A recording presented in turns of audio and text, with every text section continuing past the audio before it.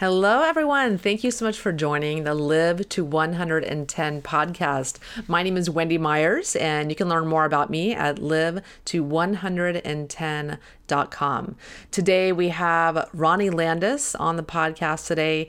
He's going to be talking about adaptogenic herbs and mushrooms and hormones, detoxification, and a lot of really interesting tips on the show today to promote longevity and hormonal balance.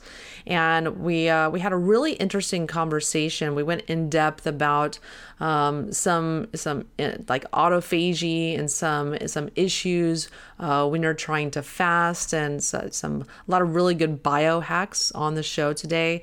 So tune in. You're really going to enjoy the show. But before we get into it, we have to do the disclaimer. Please keep in mind this podcast is not intended to diagnose or treat any disease or health condition and is not a substitute for professional medical advice. The Live to 110 podcast is solely informational in nature, so please consult your healthcare practitioner before engaging in anything that we suggest today on the show. Please go check out my book on Amazon. It's called Limitless Energy: How to Detox Toxic Metals to End Exhaustion and Chronic Fatigue. And I suffered for several years from chronic fatigue where I just didn't feel my best. I didn't have severe fatigue or anything like that, but I just had low energy levels and I just didn't feel quite right, and I had brain fog. And I began detoxing and I made a lot of headway, but it was really when I discovered how to detox metals that cause fatigue, that actually poison enzymes that transport nutrients into our mitochondria that make our body's energy, is when I really took my health and my energy levels to the next level. And so that's what I talk about in my book, Limitless Energy, which you can get on Amazon. There's lots of tips and tricks and strategies and biohacks in the book to help you improve your energy levels. Our guest today, Ronnie Landis, is an integrative nutritionist, transformation coach, and human behavioral specialist. His work focuses on enhancing the human experience through natural nutrition, lifestyle design, and consciousness engineering. With well over a decade of devoted study and application to the fields of optimizing the body, mind, and spirit, union through combining the universal principles of you are what you think about you, and you are what you eat. Ronnie believes that in order to truly manifest our dreams, we must first embody them in a healthy, hormonally balanced, and disease-free body. After all, it is excruciatingly difficult to maintain an attitude of gratitude in a pain-stricken body. We talk about that today on the show. Ronnie seeks to share his knowledge and teachings with hundreds of thousands of people around the world through his books, podcasts, online courses, YouTube TV show, events, seminars, and retreats. You can learn more about Ronnie at ronnielandis.net. Ronnie, thank you so much for coming on the show. My pleasure. Super excited to be here. Why don't you tell the listeners a little bit about yourself and how you got into health?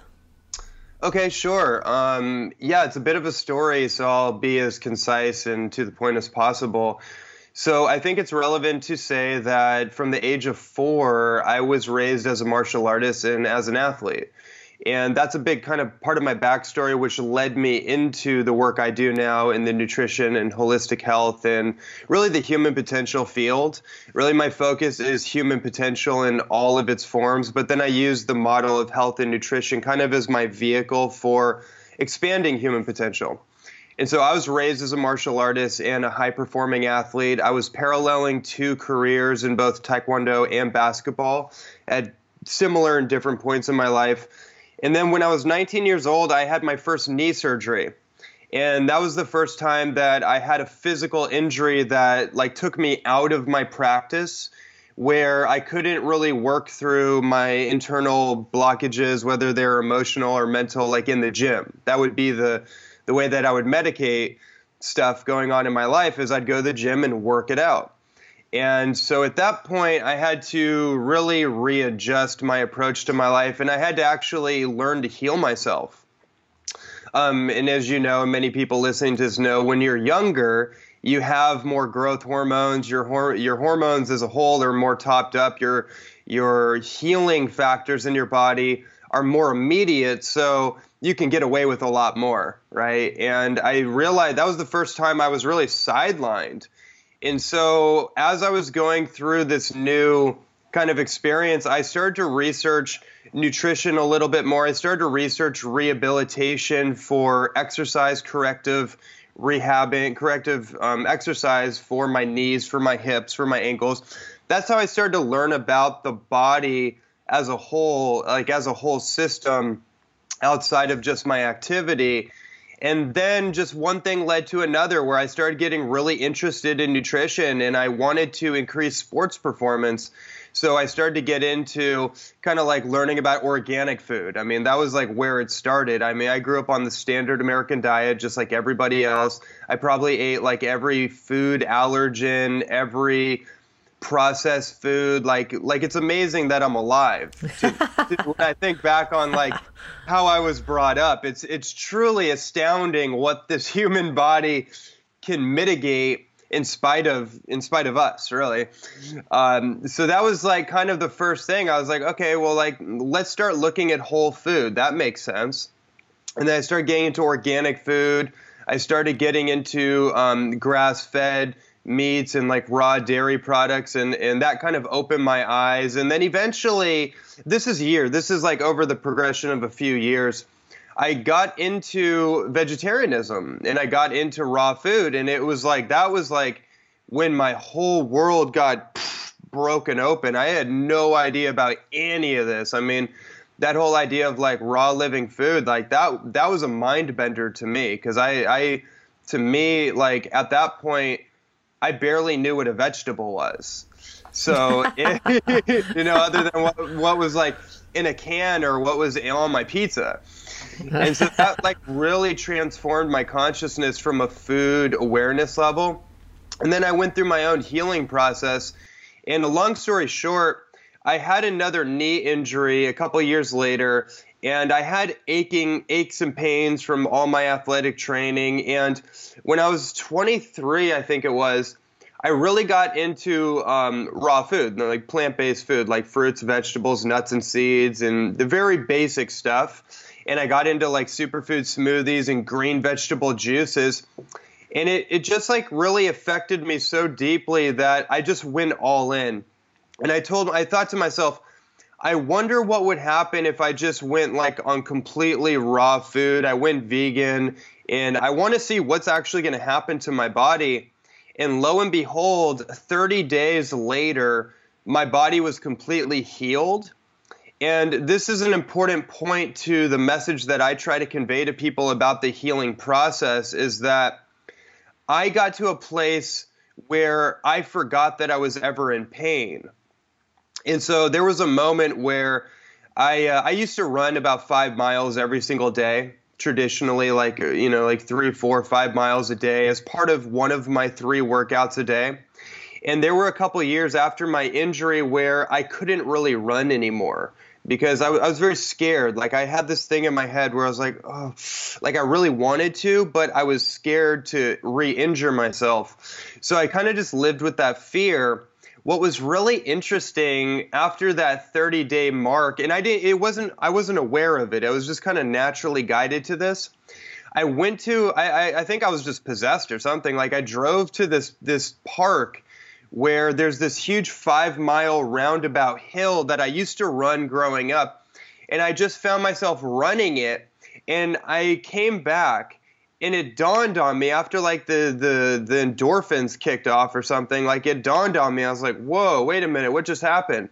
Like I just realized I just ran 5 miles.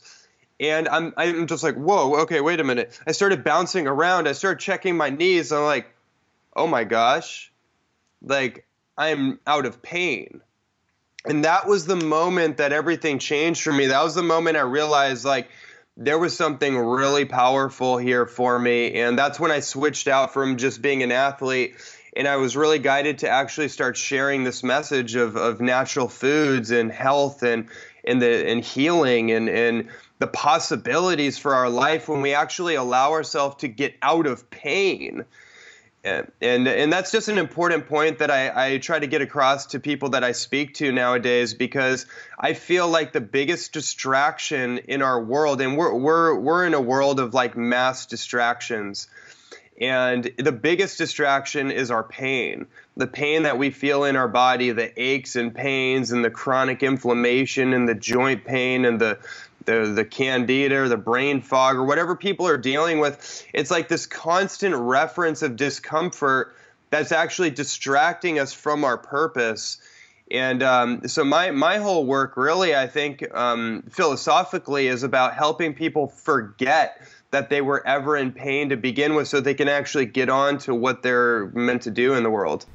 That's such a good point, because I think that there's so many people, everyone listening can completely relate to that, including myself, is that we all just want to move away from pain and experience pleasure. And you have a hard time fulfilling your life purpose when you don't feel well, you have low energy and brain fog, or you're in pain. So I really, really like that. So we're going to talk today about physical aging and detoxification and cellular cleansing and things like that. It's my favorite topics. So let's talk about some of the underlying causes of physical aging. Okay. Yeah, it's I mean, as you know, it's such a big topic. So I guess the best place for me to start is from the bottom up, meaning like the basics. And then some of my favorite topics about this lead into the conversation about hormones. It leads into this conversation about calcification, which according to my studies and my estimation over studying it the last 5 or 6 years is the underlying causal mechanism behind inflammation, which is definitely something we have to put a little bit of a spotlight on. But the place to start on this, I think, is just the very basics of like, how do we live our life? What are the basic modes of operation, if you will, that we're going about our life? And what I mean by that is, what are we thinking? What's going on in our emotional life? Meaning, what are the different types of like emotional turbulences or stresses that we're constantly entertaining? And then how can we move out of our internal discomfort or our internal pain, if you will, by way of what we eat and how we organize our lifestyle? And that to me, and I bring that up because I always take a little bit of a metaphysical or spiritual perspective to the physical experiences that we're having. You know, if you study Chinese medicine or Ayurveda or the shamanic wisdom of different traditions, medicine traditions, they always speak about the physical symptom is a manifestation of internal conflict. So if we have inner conflict in our life, meaning like we're really not in alignment with what our goals are or our values or our purpose, then no matter really what we do, like supplementally or food or anything, it's going to at best be medication. It's going to medicate an internal conflict, or it's going to help.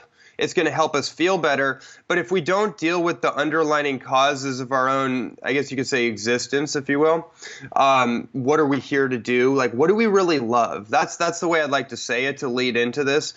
Getting in alignment with what we love to do and find ways in our life to only do what we love to do, as crazy as that might sound to everyone listening. But that's the possibility I'm always searching for, is like, how can I at every turn, how can I delegate things off my table that are not in alignment with what I love but need to get done, and start to focus on my highest priority actions for my day.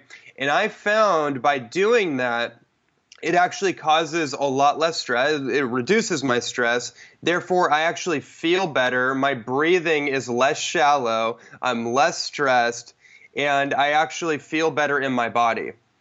So I know for some people that might be a little bit of a stretch. But that's where things like meditation come in, right? That's where things like yoga can come in. Things like depending on if someone's more masculine or feminine orientated, they might gravitate towards yoga, or they might gravitate towards weightlifting or some form of exercise. I always think of exercise like an exorcism, like for exercising certain emotions out of us. And things like infrared saunas and cryotherapy and all that great stuff that I'm sure guests on your show talk a lot about. So I feel like I just want to get that kind of thing out of the way. Yeah, so just going into more of the I guess the mechanics or strategies for this. So I guess I'll start from this place. There's two things that I've identified in my studies that we know empirically about physical aging. And there's a lot of theories, and there's a lot of really good theories, and there's a lot of almost complications about longevity. But the two things that I've learned for sure, that I practice more and more, are calorie restriction and cellular cleansing. These are the two things that have been figured out and synthesized as the two main kind of causal mechanisms of longevity of the physical body. So let's just start there. When it comes to calorie restriction, I think it's a very interesting conversation because there's a huge conversation going on right now about intermittent fasting. And I'm sure you probably had a lot of people on your show talk about this, like a very popular topic. And it's something that I've been practicing for maybe 7 or 8 years, but I didn't know it until recently. Like the last 2 years, it dawned on me that this is what I've been doing. When I got into living food, what I mean by that is just a plant-based type of lifestyle of food that's predominantly in an uncooked, unprocessed state. Fruits, vegetables, nuts and seeds, seaweed, sauerkrauts, fermented vegetables, different types of superfoods and tonic herbs and that kind of thing.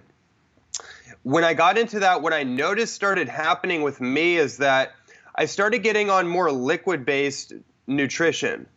So I started eating more water-based food, like vegetables in my salad. I started to realize, like, oh, wait a minute, like all this food has a lot of water in it. So I'm actually becoming more hydrated as I consume this type of like nutrition strategy, if you will. And then I started drinking a lot more water. And this is all leading, I'm kind of non-linearly leading us all into my train of thought that I want to get us all onto. I started drinking more superfood smoothies. And what ended up happening is that I started just adopting a liquiditarian type of approach, or like just naturally, it just started happening.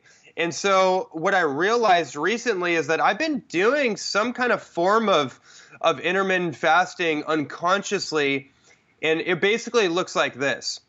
It looked like I drink about 1.5 liters of spring water every morning. That's the first thing I do.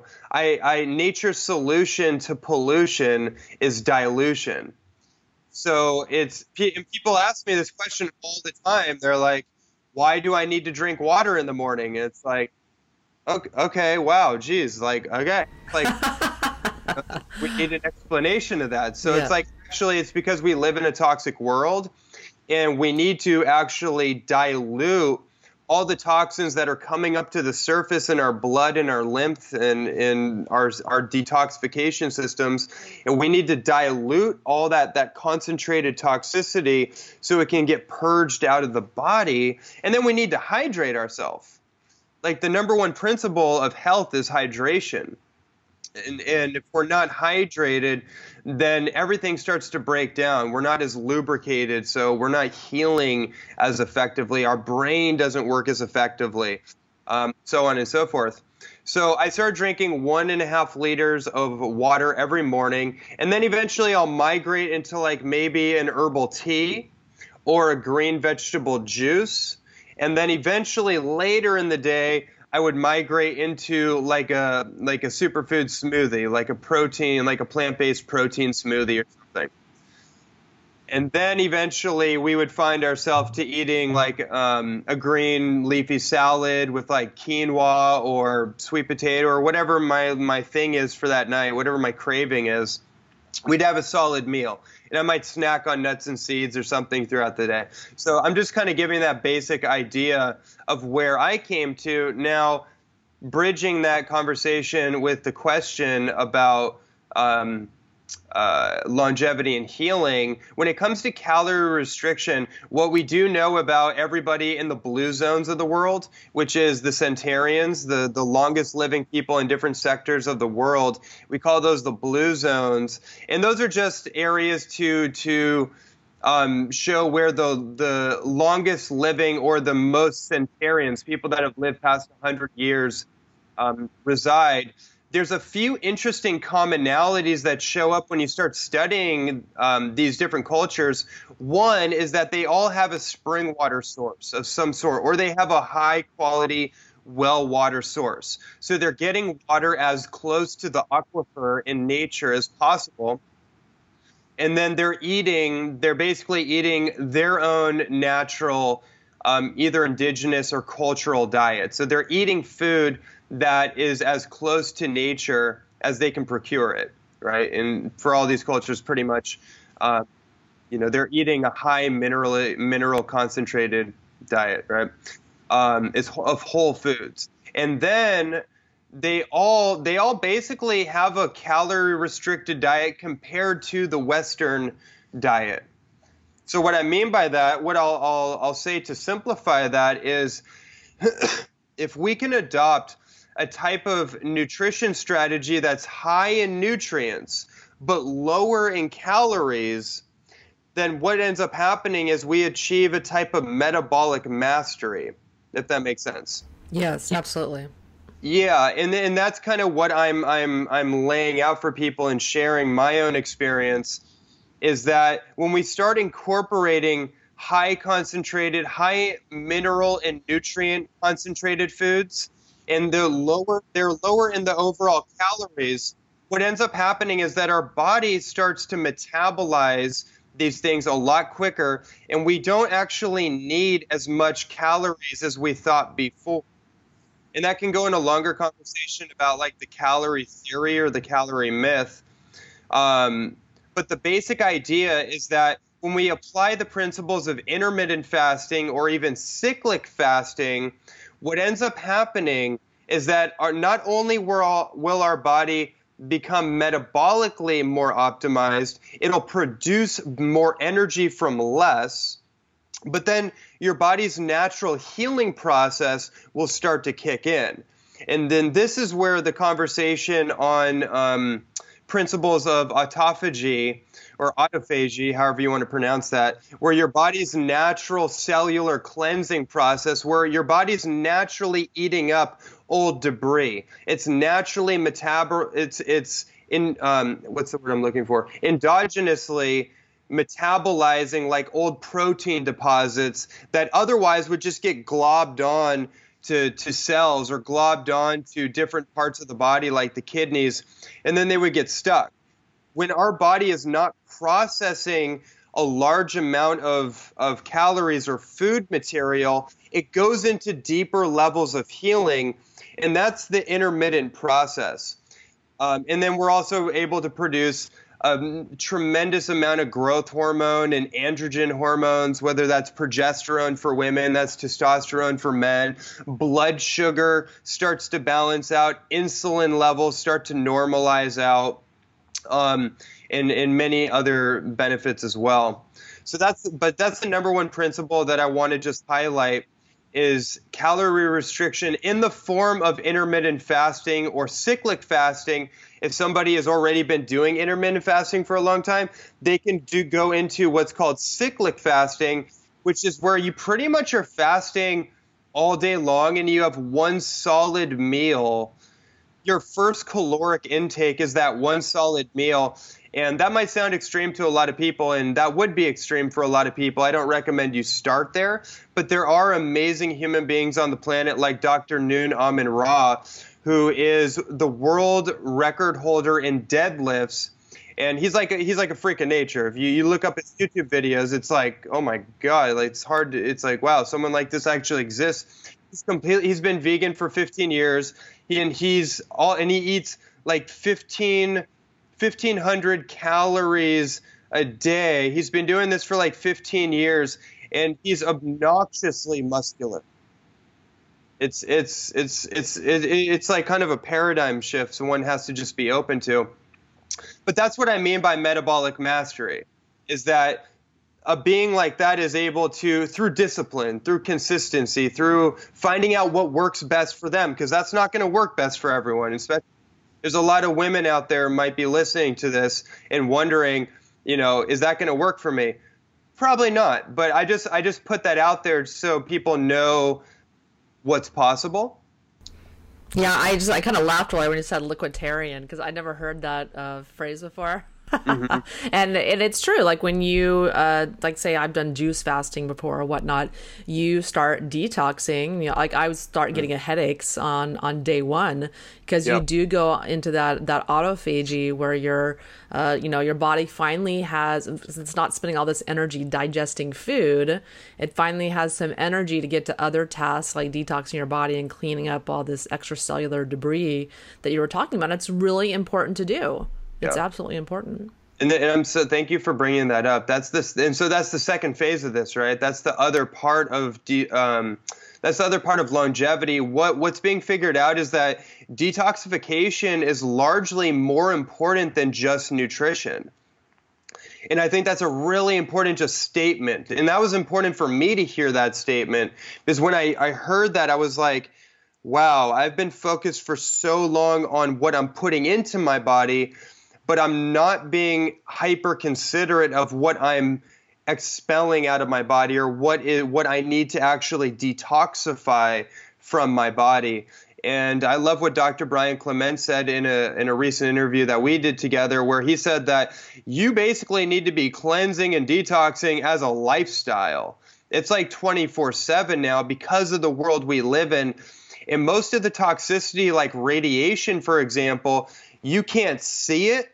You can't smell it, you can't taste it. The only way you can detect it is with a Geiger counter.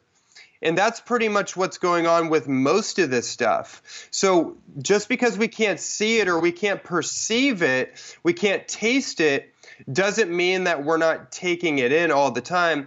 And I say that not to scare people. I say that to empower people that we have all the solutions available to us. It's like in the Charles Dickens book, The Tale of Two Cities, when you open up that book, it says that it was the worst of times and the best of times all at the same time. Mm-hmm. Yeah, so it's like no matter, and I think that's why you do shows like this and everyone that comes on your show has a mission like this, is because we need to know what the problem is, but then we also know that wrapped within the problem is the seed of its very solution.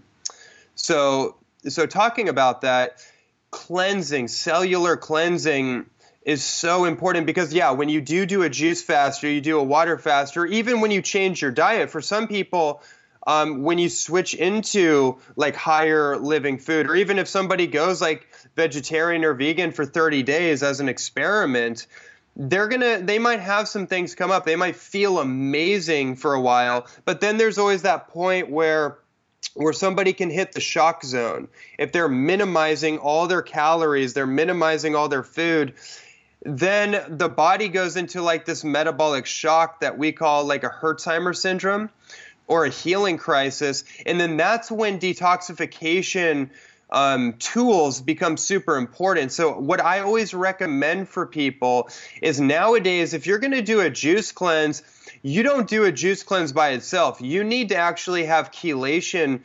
utilities in place. You need to have detoxification tools in place to sponge up all the debris that's going to be churned up. Right, when you go into like a niacin flush, for example, that's a popular one that I like to recommend sometimes. And niacin, like vitamin B3, the flushing, not niacinamide, but the flushing vitamin B3, which we call niacin, it breaks open the cells, the fat cells, and spills out all the toxins that get concentrated in the fat cells. The toxins start to spill out into the blood. And once that happens, those toxins become bioreactive or what's the word I'm looking for? Like oxidative? Yeah, they become active, let's just say, in the body. So like where they were encased in the fat cell, they were like insulated. Yes. And now they're spilling out into the blood, and your body starts to react to that. and it can retoxify somebody. I've seen a lot of people do a lot of detox programs where they didn't have certain things in place to sponge up the toxins when they're spilling over, and they retoxify themselves and get really sick. Yeah, I think that's the biggest mistake that people make when detoxing is they'll take all different kinds of things without really knowing what they're doing. Or even like a friend of mine, she lost 100 pounds and she did an amazing job with that kind of discipline, but she ended up developing a cyst at the base of her spine because she had so many toxins being released from her fat cells that her body had to form a cyst to encapsulate all of those things. And wow. Yeah, so you have to be very careful when you're detoxing or having rapid weight loss. All those toxins are in our fat, and that's a protective mechanism. People that are overweight or can't lose weight, your body is protecting you by putting all your toxins in your fat. Oh my gosh, that's such an important point. I'm so glad you spoke into that, because that is what's going on, right? Like, so when someone has a cancer situation, they are overweight, like you said, even like diabetes, or a great example is cancer is a pretty good example, but a good example I'm thinking of is like an infection. Like if somebody has a parasite infection or they have a candida infection, a lot of times people are very quick to go the allopathic route, meaning like just cut, burn, poison, let's just kill. It's like, whoa, okay, wait a minute. Like first of all, that's a living organism that's in you. We call it infection, and it's feeding off certain things in your body. And paradoxically, it could be saving you. Because the only reason that somebody has an acute infection like a virus, a bacteria, a parasite, a fungal infection is because their internal terrain is toxic and it's suitable for those organisms, those opportunistic organisms, to actually live in. But if you terrain modify, you change the oils, so to speak, you change the internal terrain and you alkalize and you oxygenate the body and you remineralize it, you lower the sugar typically because they're feeding on sugar and other things that cause the fermentation. Then it starts to become inhospitable or inhabitual. You know the word I'm looking inhabitable. For. Thank you. Yes, it becomes inhabitable to these organisms, and then they can't actually live in it. So it's like we have to change our model of like this like allopathic, like antibioticizing everything kind of model, because that can be very dangerous too. Yeah, it's interesting. I had a point there. I did a podcast with Dr. Dietrich Klinghardt, and we talked about how toxic metals will promote parasites in your body, because those parasites in candida, if any of you guys have had infections like that and have tried to treat them and they've come back, it's because they're serving a purpose. They're eating metals in your body. Your body is allowing them to proliferate because they consume 5-6 times their body weight in metals. And when you kill them, they die and then release all those metals in your body. So right. you have to detox metals and address parasites simultaneously. Yeah, and I love this train of thought where we're definitely bouncing back and forth on this for sure. Like, and yeah, that's the number one thing with candida that I've seen is actually mercury toxicity, methyl mercury, off-gassing from mercury amalgam fillings. Yeah, I mean that's a huge. So that brings it back full circle to the original point, right? Of this basic idea of cellular cleansing, which to me really is about it's about extraction and chelation methods. So very quickly, what I'll just kind of lay out my favorite ones, which is activated charcoal, is the number one thing that I typically find myself recommending to people because it's super easy. It's inexpensive, and it may be the most powerful thing to immediately bind onto these heavy metals and these other positively charged components, these toxins, if you will, and even metabolites of certain organisms, and start to shuttle that stuff out of the body.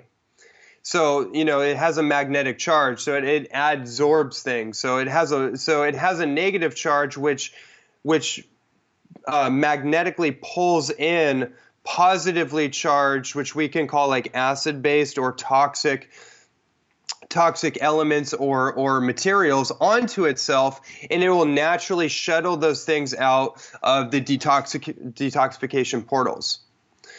Things like zeolites are really powerful. Zeolite clay, especially for radiation.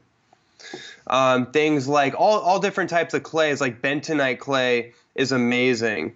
Things like diatomaceous earth, I'm thinking of, is really powerful. Things like chlorella, like chlorella is an amazing chelation component, and it's an amazing protein-rich single-celled algae that people can take to actually, like, for example, if somebody's doing a juice cleanse, and let's say they do like 16 ounces or 32 ounces of juice or something, what I'll actually have people do is take 1 tablespoon of chlorella and put that into their juice. So now they're actually nourishing themselves with the right protein that they need, the other powerful components that are in chlorella, the growth factors that are in it, and then also they're detoxifying at the same time.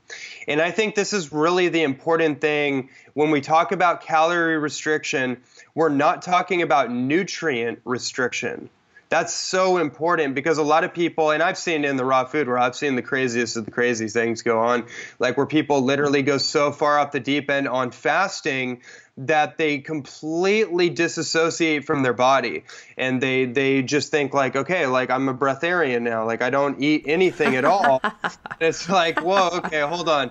Now we're starting to go a little, it's starting to go across the deep end, and or people literally will cleanse so much, they'll get so obsessed about cleansing that they're convinced. It's almost like a pathological thing in the mind where somebody gets so wrapped up in cleansing because they're so scared of the world around them and their food supply that they'll be on a perpetual cleanse, and they'll start stripping minerals from their body because they're detoxing so much. So there's a balance to that. We want to be nourishing ourselves with what we need to build our body, as well as applying these designer detox strategies at the same time.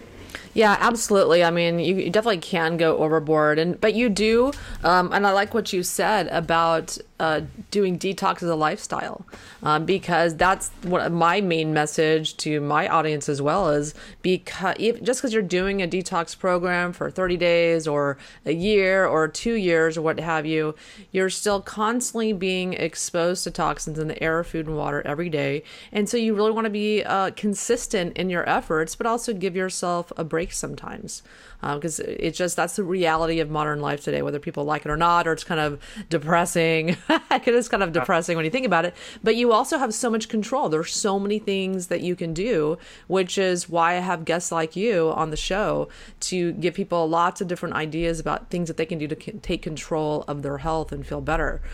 So let's talk a little bit about adaptogenic herbs. So cool. What are some of the newest discoveries that you've learned in kind of the realm of tonic herbs and adaptogens? So these are things that I use in my life and are really, really helpful to manage stress and other issues. Totally. Yeah, I love this topic. And for everyone out there, there's kind of 2 different types of herbalism. There's tonic herbalism, and then there's what's called inferior herbalism or medicinal herbalism. So in like Taoist circles, traditional Chinese medicine and Taoist herbalism, there's 2 different schools of thought. And so tonic herbalism is basically the most powerful herbs that's ever been discovered in the Chinese system. This is true for Ayurveda as well, of herbs that can be done every single day and don't have like a toxic limit, don't have a threshold where if you do too much, you're going to have like a liver issue or something. You're going to get sick. Those are tonic herbs. They can be done every single day like food. And then there's medicinal herbs, which you do typically, you do respond or reactively, meaning if somebody has a symptom, they have a cold or they have something going on, infection, for example, then you do it in response to the symptom. You do it symptomatically. But you don't do it all the time, because if you do it all the time, it's going to actually create a burden on the liver, because there are subtle alkaloids in there that can be liver toxic in the wrong concentration. Those are things like garlic and milk thistle and echinacea and some of these more powerful things that you would do if somebody was sick or dealing with a condition. So I just want to get that out of the way. So tonic herbs, or things that are highly adaptogenic, like reishi mushroom and chaga mushroom, all the medicinal mushrooms that a lot of your listeners have probably heard about. I'm a huge fan of those, have been for many years.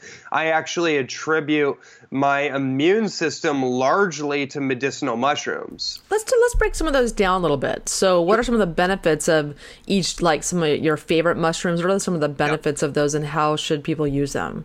Cool, great question. So the medicinal mushrooms are really like a category of what we call like noble mushrooms. They're not like the portobello mushroom, like it's called the Agaricus bisporus. It's like the button mushroom or those more common mushrooms. These are like a completely different genetic species, but we call them mushrooms. So reishi mushroom, for example, has the most scientific research of any herb that's ever been studied in the world. It's the most fascinating among scientists that study this work. And it's an incredible adaptogen. And what that means is that it's able to modulate our stress response, which I find so fascinating, why these things have become so popular in literally the most stressed out point in human history that's ever occurred. And these things come in full circle because they help us modulate or to adapt to various forms of stress. So whether that's mental stress, emotional stress, physiological stress, stress from detoxification, kind of like we mentioned before, it helps to modulate that cortisol stress response and just allows us to just relax, really. I mean, that's kind of the basic idea, is that it's allowing the system to relax and normalize. And then it's also immunomodulatory. So what that means is that it modulates the immune system. And this is why the medicinal mushrooms in particular, reishi and chaga, and Agaricus bisporus, or Agaricus blazei, the most have been studied for their effects on autoimmune conditions. Because an autoimmune condition, basically, and there's different kind of mechanisms for different types, but it's basically an immunological condition where the immune system is hyperstimulated, and it's kind of attacking certain areas of the body that it deems as a foreign organism or as a foreign invader, something that needs to be neutralized and eliminated. But it's a confused immune response, basically, right? And so what the immunomodulators like the reishi and the chaga do is they help to bring down an overstimulated immune system and homeostatically bring it into equilibrium. If the immune system is compromised and it's brought down, like in the case of any kind of infection or cancer or something like that, where the immune system is like non-existent, it's just like on it's like flatlining, it will help to bring the immune system up into balance. So no matter where the immune system is, whether it's hyper or it's hypo, it'll bring it into balance naturally. That's kind of the basic idea with that. There's a lot of other amazing benefits that come along with these mushrooms, but those are the two that I think are of universal importance among the population as a whole. Yeah, I bought some chaga powder. I've been putting that in the smoothie occasionally, which is it's really, really nice. So what are some of the benefits of chaga mushrooms? Yeah, so chaga mushroom, very similar to reishi in kind of the points that I mentioned. Chaga has its own unique kind of legend and lore and thing that's going on. Chaga mushroom is one of the most studied herbs when it comes to cancer, actually. And what's interesting when you think, like, I always kind of defer to like ancient wisdom because when it comes to herbalism, because they didn't have Wikipedia, they didn't have Google. We're talking about a 5,000-year-old system of medicine, which is basically intuitive wisdom. They literally had to intuit an experiment based on what they found in the forest, and figure it out from there. And so reishi and chaga are considered the king and the queen on the chessboard when it comes to herbalism. Chaga mushroom has powerful effects. It has preventative and also what's the word I'm looking for? I'm trying to refrain from using the word healing, but preventative. Prevent. Yeah, reverse prevent. It has powerful effects on healing the cellular integrity that may have been damaged by a mutation of some sort, if you catch my drift. And it has very powerful antiviral, anti-mutagenic components. So it's very important if somebody has an immune system compromised.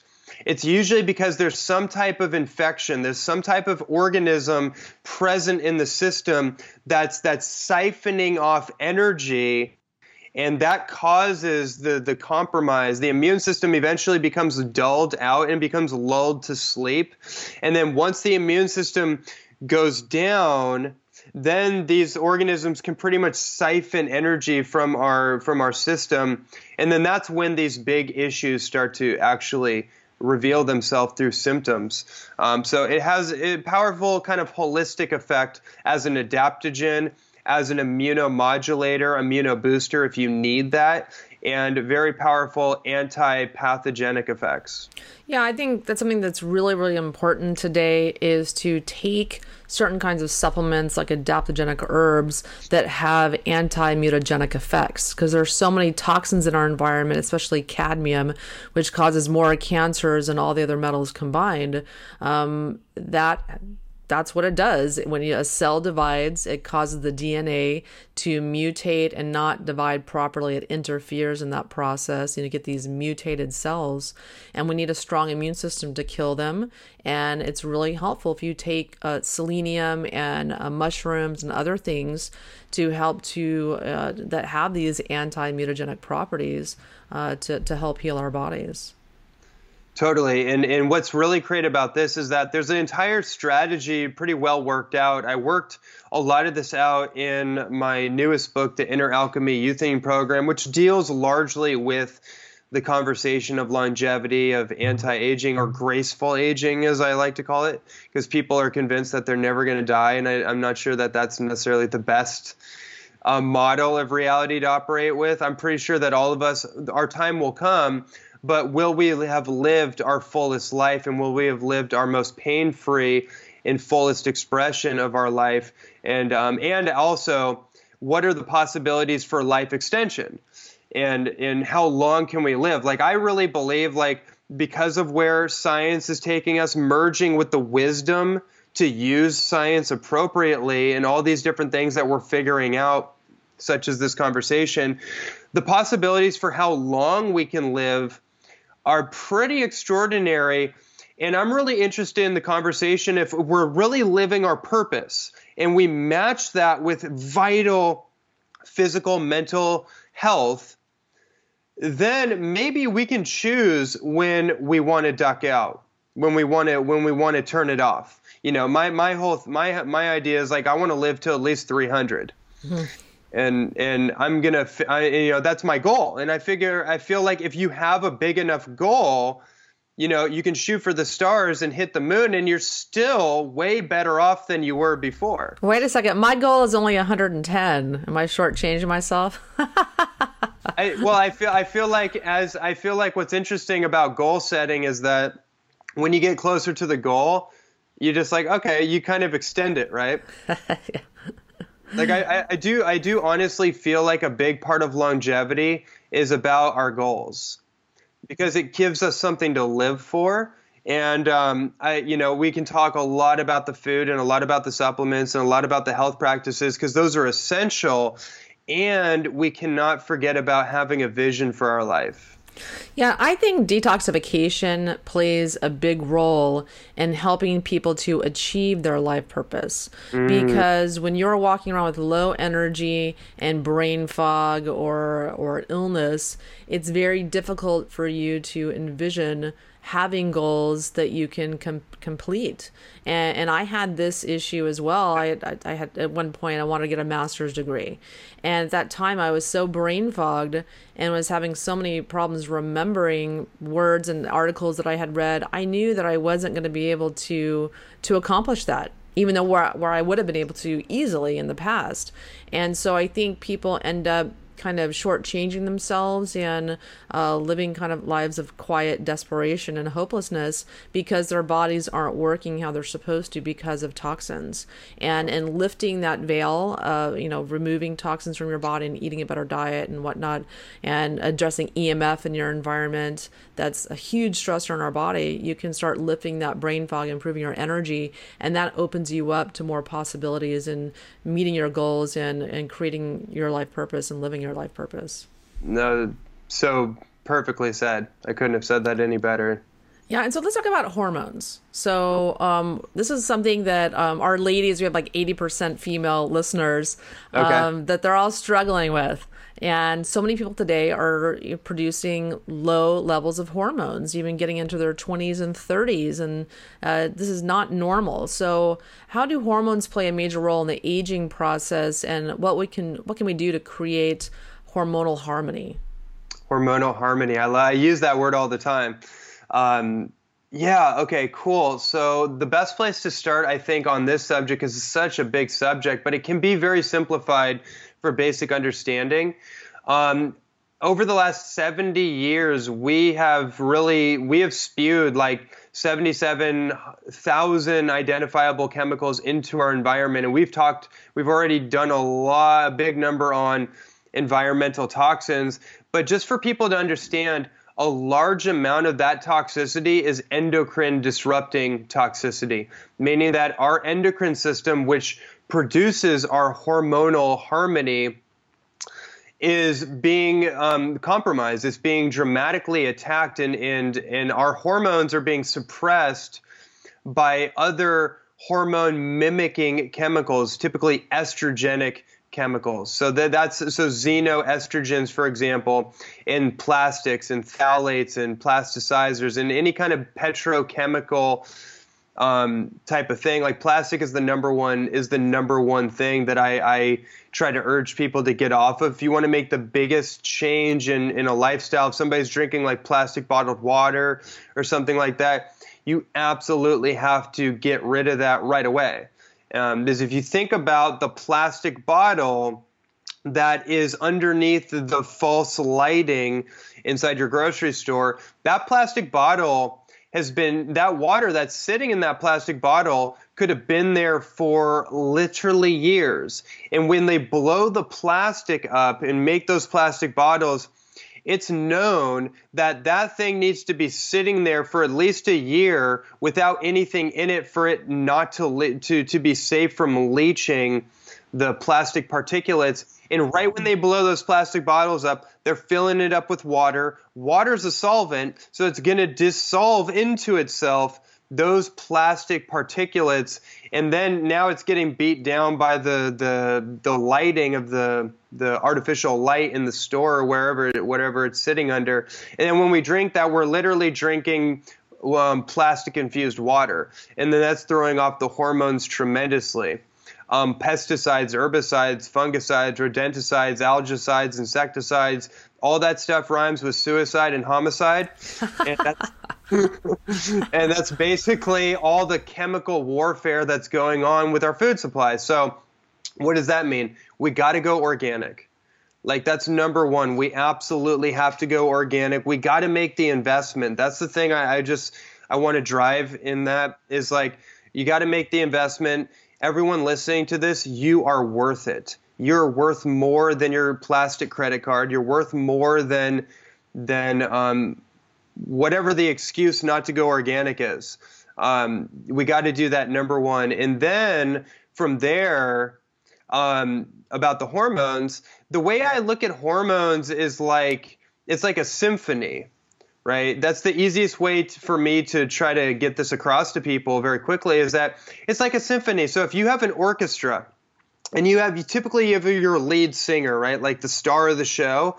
And then you have like your 1 and 2 kind of backup spread, and then you have the conductor who's kind of leading the whole orchestra. Well, when you have your lead, which in a man is testosterone, or in a woman it's progesterone, right? Those are like the leading androgen, and I don't mean androgen colloquially like as in male hormone. I mean it as in the most important youthening hormone from an anti-aging perspective. So androgens and estrogens, we'll kind of break that up. The androgen or the dominant youthening hormone in a woman is progesterone. In a man, it's testosterone. Now you have your backup set, which are like the various forms of estrogens. It's the thyroid hormones. It's the human growth hormone. It's the vitamin D hormone, which, yes, vitamin D is the most powerful, pretty much the most powerful hormone of them all, but it supports everything else, right? It's the supportive hormone. It's one of the supportive hormones that makes everything else kind of come alive. Now, what's interesting in this example is that if you have a backup singer that gets it in their mind that they need to actually be the lead singer, and they start muscling their way up to the front, up to the spotlight, what ends up happening is they push out the lead, which is like testosterone or progesterone. So you typically, an estrogen dominant situation, which is like an estrogen inflation of the wrong types of estrogen that gets its way into the front, it pushes out the lead singer. And then that's how we have an inversion of our hormones. Does that make sense? Oh, absolutely. Mm-hmm. Yeah, okay. And I think throw in their liver dysfunction that metabolizes excess hormones, and then you had this, you're just ripe for disaster where you have this estrogen dominant environment. Totally, and you just piece that other part together, which is the liver, how the liver's role in detoxifying these false or xenoestrogens. That's where it gets channeled through. Like everything has to go through the liver, and actually the hormones get synthesized through the liver, through the HPA and T, hypothalamic pituitary adrenal thyroid axis. All of it has to go through the liver. So if we have like a fatty liver or something's wrong with our liver function, liver gallbladder issue, then we're not going to be detoxifying these chemicals that we've talked about. And then also our hormones are just not going to get synthesized appropriately. So doing like, somebody might have to do like a liver cleanse, but the basic thing I have to say about this is these things that we brought in, like the activated charcoal, the bentonite clays or the zeolite micronized clays, even the niacin, things of this nature that that I recommend people research, people actually look up. If you heard a term that I just said that's interesting to you, actually look it up. There's a million different articles online about this kind of thing. But that's where the detoxification element comes into play with this conversation, is that it's partly detoxification, detoxing all the fake, false hormone, like the estrogen mimickers. And then also, if somebody does have a low level of hormones, it's boosting those hormones naturally. And that's a big conversation. I'm not really a fan of HRT, hormone replacement therapy. Synthetic hormones are dangerous. If you're dealing with something like testosterone, unless you're like a 70-year-old man and you have bone density issues and you need that quick, that's when it can be really important. Or you have like an MMA athlete who's just like, he's like 45 years old and he wants to get back in the octagon or something. Like that's when like something like that might be necessary, and then bringing someone into balance. But I'm really a fan of natural foods, herbs, natural supplements that endogenously produce the hormones and hormone precursors, so our body naturally produces the right ratio of hormones, because hormones it's like a dance, right? Like you can't just have testosterone up here and then you have your other hormones kind of just down here, because then that we know the issues with that, right? So they all have to be in communication together. And it's my understanding of hormones is really about ratio more than just one thing over another. So, that's a really interesting conversation because so many people today have issues with their hormones. And when they go to their doctor and they start, complaining about fatigue and brain fog and low libido, their doctor tests their blood for their hormones. Oh, lo and behold, everything's low. Let's put you on some hormone replacement therapy. And you have to look at who you're speaking to. That's the only thing they got. That's the only tool in their toolbox that they have. So you need to have some awareness around that and look at who you're speaking to. They're typically, unless they're like a really brilliant functional medical doctor, not going to be talking about diet or supplements or detoxification and completely missing the boat. So you can't just cover up your symptoms with a Band-Aid like hormone replacement therapy. There's always a cost to that, and you have to do a cost benefit analysis, and for that, making that decision is going to be different for every person. But I definitely do not recommend hormone replacement therapy at all.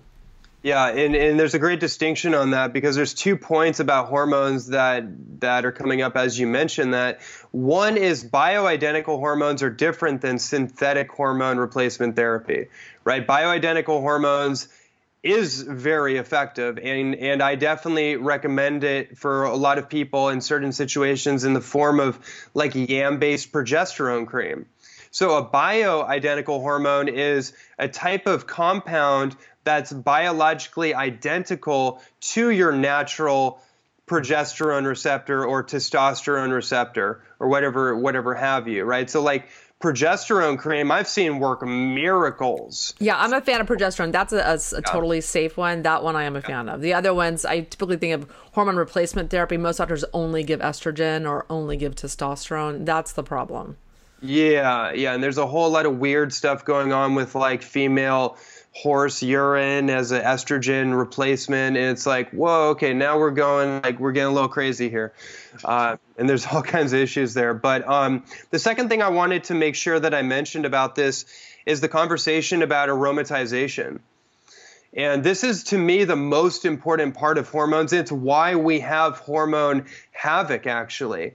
So aromatization, simply put, is a process where our good hormones get converted into bad hormones or the wrong types of estrogen, like estradiol, or the wrong kind of estrone, or in the wrong ratios. So for example, if you look at a hormone panel test and somebody has low, it's a good example, like low testosterone, that doesn't necessarily, and there's different types of testosterone, but for simplicity's sake, if somebody has low testosterone and they have high estrogen, the danger, if somebody is like, oh, you just immediately, they think like 1 + 1 = 2. So you need more testosterone to make testosterone. What ends up happening with a lot of people is that their estrogen goes up because they're aromatizing, they're re-estrogenating that testosterone, and it's going down a different pathway. So that testosterone is very volatile, and it's not being held in place. It's not able to be held in the receptor. It's being redistributed into estrogen. And this is a huge thing with certain types of cancer, like secondary sex cancers like breast cancer and prostate cancer and things of that nature. It's actually an aromatization issue. And so having things like estrogen blockers or aromatase inhibiting herbs and supplements becomes a very important in foods. There's a lot of foods that naturally do this. Is a very important understanding, because when we're talking about, like, this is how I'll say it. Nutrition and health is a riddle. It's actually a riddle that each person has to be actively decoding for themselves. It's not, nature doesn't reveal its secrets freely. It doesn't just give it to you. You actually have to be a little sophisticated in the way you think about your body, because that's how pharmaceutical consciousness kind of lends itself, or supplement consciousness, whatever you want to think of it, where we just think that we're going to take this pill, and it's going to solve our problems, or we're going to get this injection and it's going to solve our problems. And it doesn't really work like that. And I'm happy to give you examples to make this very practical for people to connect this bridge of like what foods or what herbs I might recommend for this. Yeah, please. Yeah, because I think people, the listeners would love some practical tips Yeah. on like what kinds of foods and whatnot can help them balance their hormones naturally as much as they can. Okay, cool. Thank you. So, the best foods, like just basic foods, and remember, when I say balance hormones, I'm speaking generally because certain people are going to have certain unique things. But from an aromatization perspective, berries are extremely important. Having a full spectrum of colors in your diet is very, very important. So like blueberries, blackberries, raspberries, goji berries are actually really powerful. Goji berries are the number one food and a precursor for human growth hormone. And this has been known in Chinese medicine for a long time. So that's pretty interesting, I think. And that's what everybody wants. We all want more, more of the effects of human growth hormone, like better fat burning and more muscle tone. You sleep better. Really great effects with that. Yeah, and that's why in Chinese medicine, goji berry or lycium is their number one herb, because their number one longevity herb, because it's the number one food in lithium. That's like your happy mineral for the brain, makes people happy. And then it's also the number one human growth hormone promoting food in their system anyway. So there's that. Then there's also grapes. So getting more specific, grapes, the resveratrol in grapes, we've heard a lot about resveratrol being a longevity compound. Turns out that resveratrol is also an aromatase inhibiting compound as well. And the more of these compounds that you can stack up in your body, the better. So I'll just kind of go through a list of what those are. Lemons, like citrus fruit, lemons and limes have a lot of what's called narogenin, which is also an aromatase inhibiting compound. And then there's a lot of other things going on with lemons in particular. I just tell people, if you're going to do juicing, juice like 2 lemons per juice. Especially if you have inflammation, chronic aches and pains, the citric acid and the anti-inflammatory properties of lemons are powerful. Chamomile tea has a lot of quercetin in it. Passion flower. I have to mention passion flower as an herb. Typically, the alcohol extract of passion flower has the most powerful effect. It's the chrysin in the passion flower that has the powerful anti-aromatase effects. And that may be the most powerful thing. There's a huge association with female hormones in particular in passion flower. It's kind of like, and it's an intuitive thing that a lot of women pick up on, but it's that chrysin. And chrysin is also testosterogenic. So there's a lot of research in the bodybuilding world about taking chrysin supplements, isolated supplements, or pharmaceuticals to boost testosterone. But really what it does, it's not really that it's not a precursor for testosterone.